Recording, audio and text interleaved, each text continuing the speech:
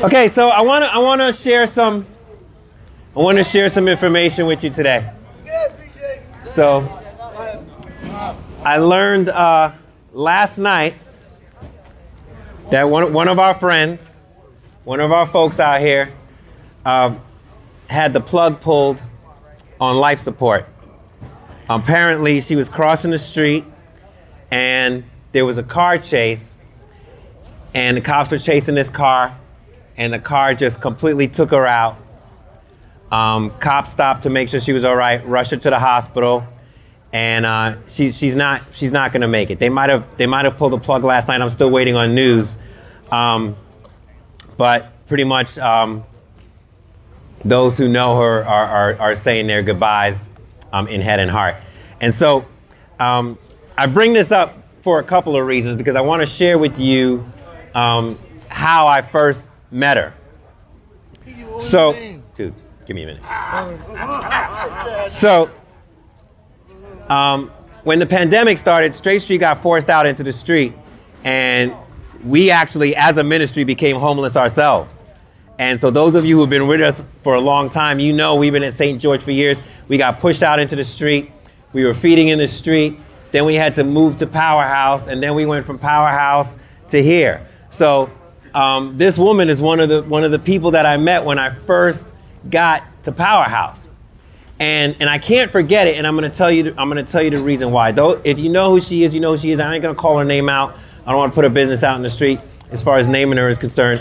But I was doing what I'm doing on a Tuesday night. I was sharing a message, and when I was done, I was sitting on a bench. I was talking to a friend, and I looked to my left, and she's just sitting there, and she's just sobbing uncontrollably. She's just weeping, just open weeping, can't even control herself, you know? And she leans over to me, and she asked me to pray for her. And I was so overcome by her visible pain, and I talk a lot, but honestly I didn't have the words. But you know, got to do what I got to do, you know. And I wrapped my arms around her, and as she began to share her story and to tell me, you know, she just said, she's like, I'm tired of living this life. I'm tired of doing the things that I have to do in order to do the things that I have to do, and neither one of them are good for me. And I want it to stop. I'm tired. I'm getting old. I miss my family. And I prayed for her. I don't even know how long, you know. Prayed until she stopped crying, I guess. And that stuck with me. You know, stuck with me for a couple of reasons, you know. We've been out here doing this for a long time. And I'm also, you know, I've been part of church business for a long time. I'm a pastor on staff at another church. And I got to be honest with you, in all of this ministry life and in all of these dealings, you really rarely get to see someone that comes to you with a spirit of true repentance. Like somebody who just says, listen, I'm done. And I don't know this God that you know as well as you know him, but I'm ready to get to know him. I'm done. If you're telling me that this dude's going to help me change my life, then I want to get to know him. I want to be about him. I'm really ready. And I'm not talking about those who say with their heads that they're ready, but with their hearts, they're just waiting to go back, you know, just waiting for the backslide.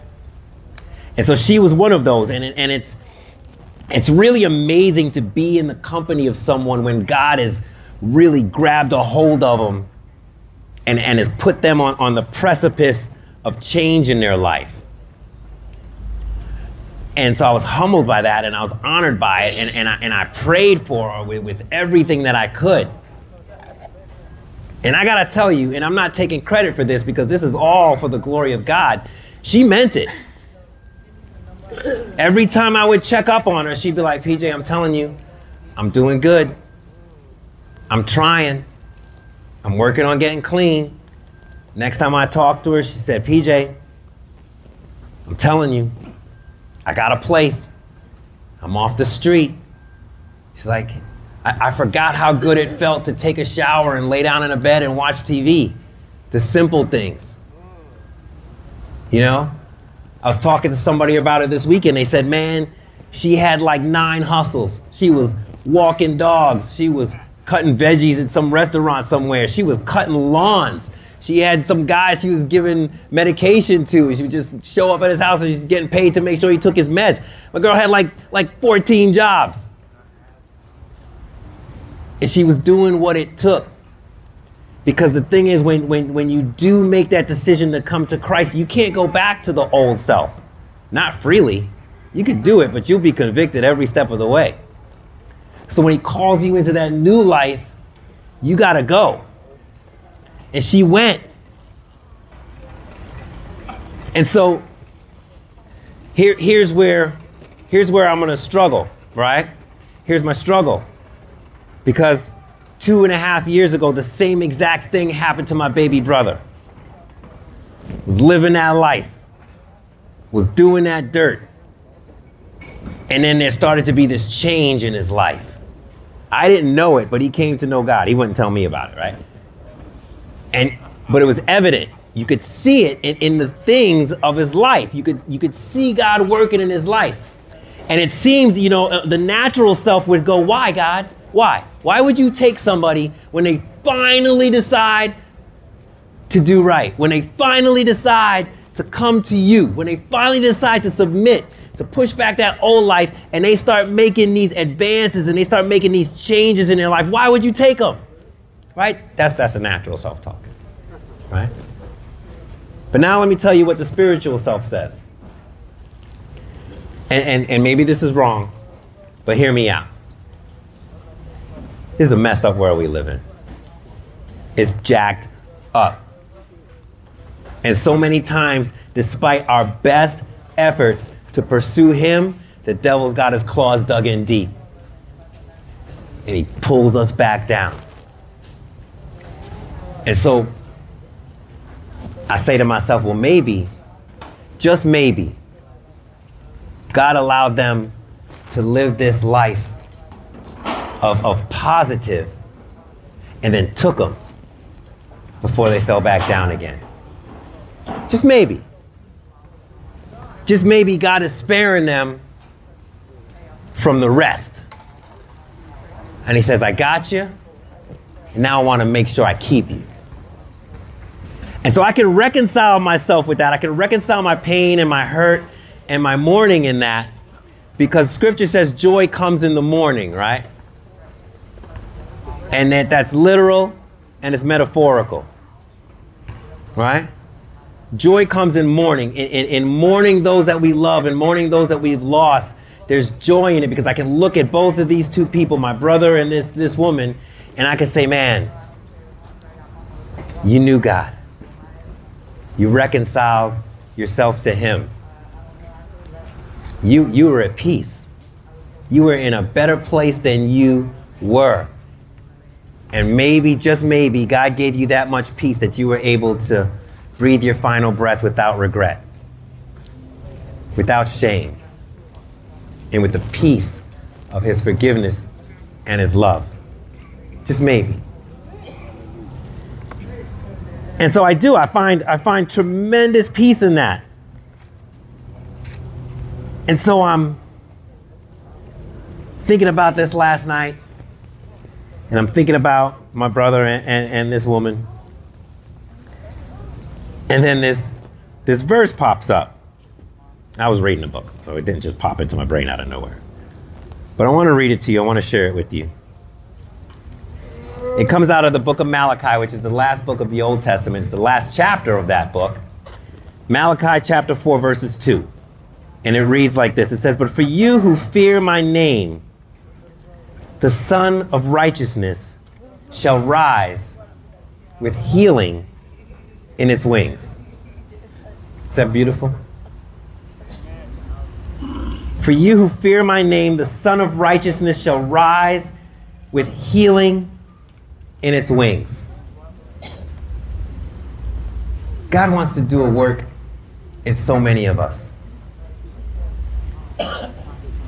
But the first step in that work is healing. And in order to get to that place of healing, listen what it says. You have to fear his name. Fear doesn't mean, my 11-year-old came over and said, Dad, you know, when it says fear of the Lord, it doesn't mean we're afraid of him. I was like, preach, boy. Let me hear what you got. He said, fear means we understand God for exactly who he is.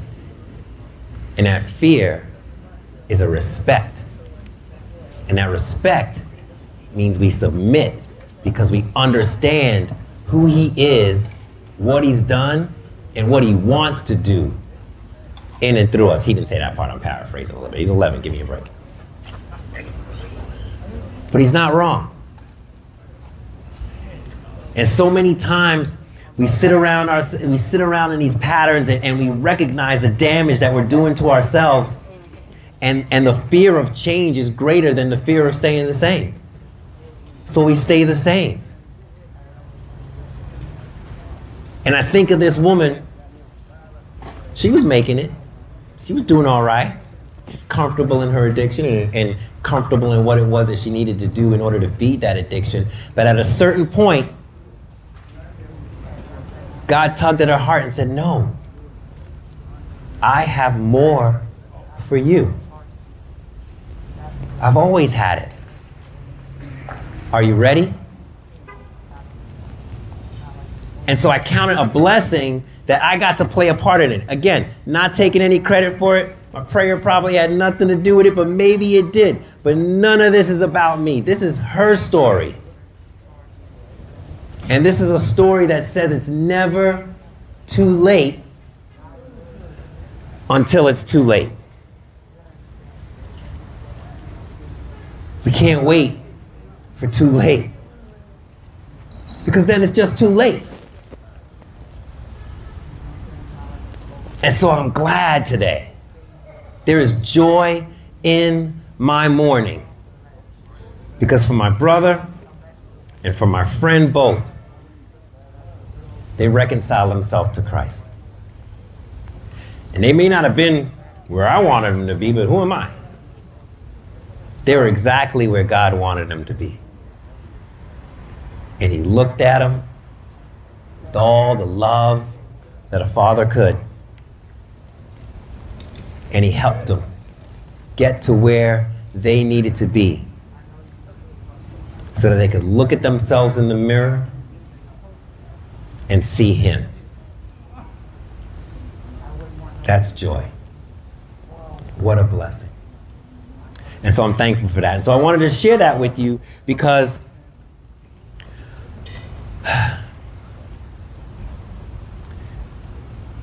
there's so much urgency in life, ladies and gentlemen. We don't act like it, right? We definitely don't act like it. But I'll tell you, on my way here, my heart was beating so fast. I was so anxious because the news was about to reveal whatever the Derek Chauvin trial is. And in the scheme of things, I want to tell you that's really nothing. But I couldn't help myself. I'm a black man living in America. What do you want? And my heart's beating. And I'm afraid. I'm afraid for cities across this country, across this world. I'm afraid for what tomorrow would bring if things went a different way. But you push all of that away. What I care about the most at this exact moment is the people I'm talking to tonight. That's y'all. Now, I don't know where you came from, and I don't know where you're going, but you're here right now. And so if there's anything in God's word that struck your heart tonight, I pray that you pray on it. If God is tugging at you and telling you time to begin is now, then I want to sit down next to you and pray with you tonight. I want to help you in that. I want to play whatever part I can play in helping you be who he created you to be. It says, the fear of the Lord, righteousness brings healing. I don't care who you are, you're hurting. Maybe tonight's the time that you decide it's time for the healing to begin. Amen? All right, I'm going to pray. We're going to get this meal started. I thank you all so much for your patience. Dear God, I thank you. I thank you that even in the midst of pain, there is blessing. That in the middle of hurt, there is healing. God, I thank you that although the world throws so much at us, our purpose in our life is so simple. It's just to pursue you. To come after you and allow your word and your discipline to mold us. And to allow us to shine in the literal darkness that is this world. And that as we draw closer to you, we might maybe attract some others to do the same. But tonight, though, Lord, I look around and I know there's so many of us that are just tired. And we truly need to do what the old adage says, and that's let go and let God. So my prayer is for all those who are ready to do that tonight, Lord. And so we thank you. Thank you for your word. We thank you for your promise. We thank you for your Son and his blood that allows us to live freely under your grace and forgiveness. We pray this all in his precious name. Amen? Amen. Amen. Thank y'all so much. Thank you. This podcast is recorded live and uncut at our homeless food share events. To learn more about Straight Street, visit our website at straightst.org.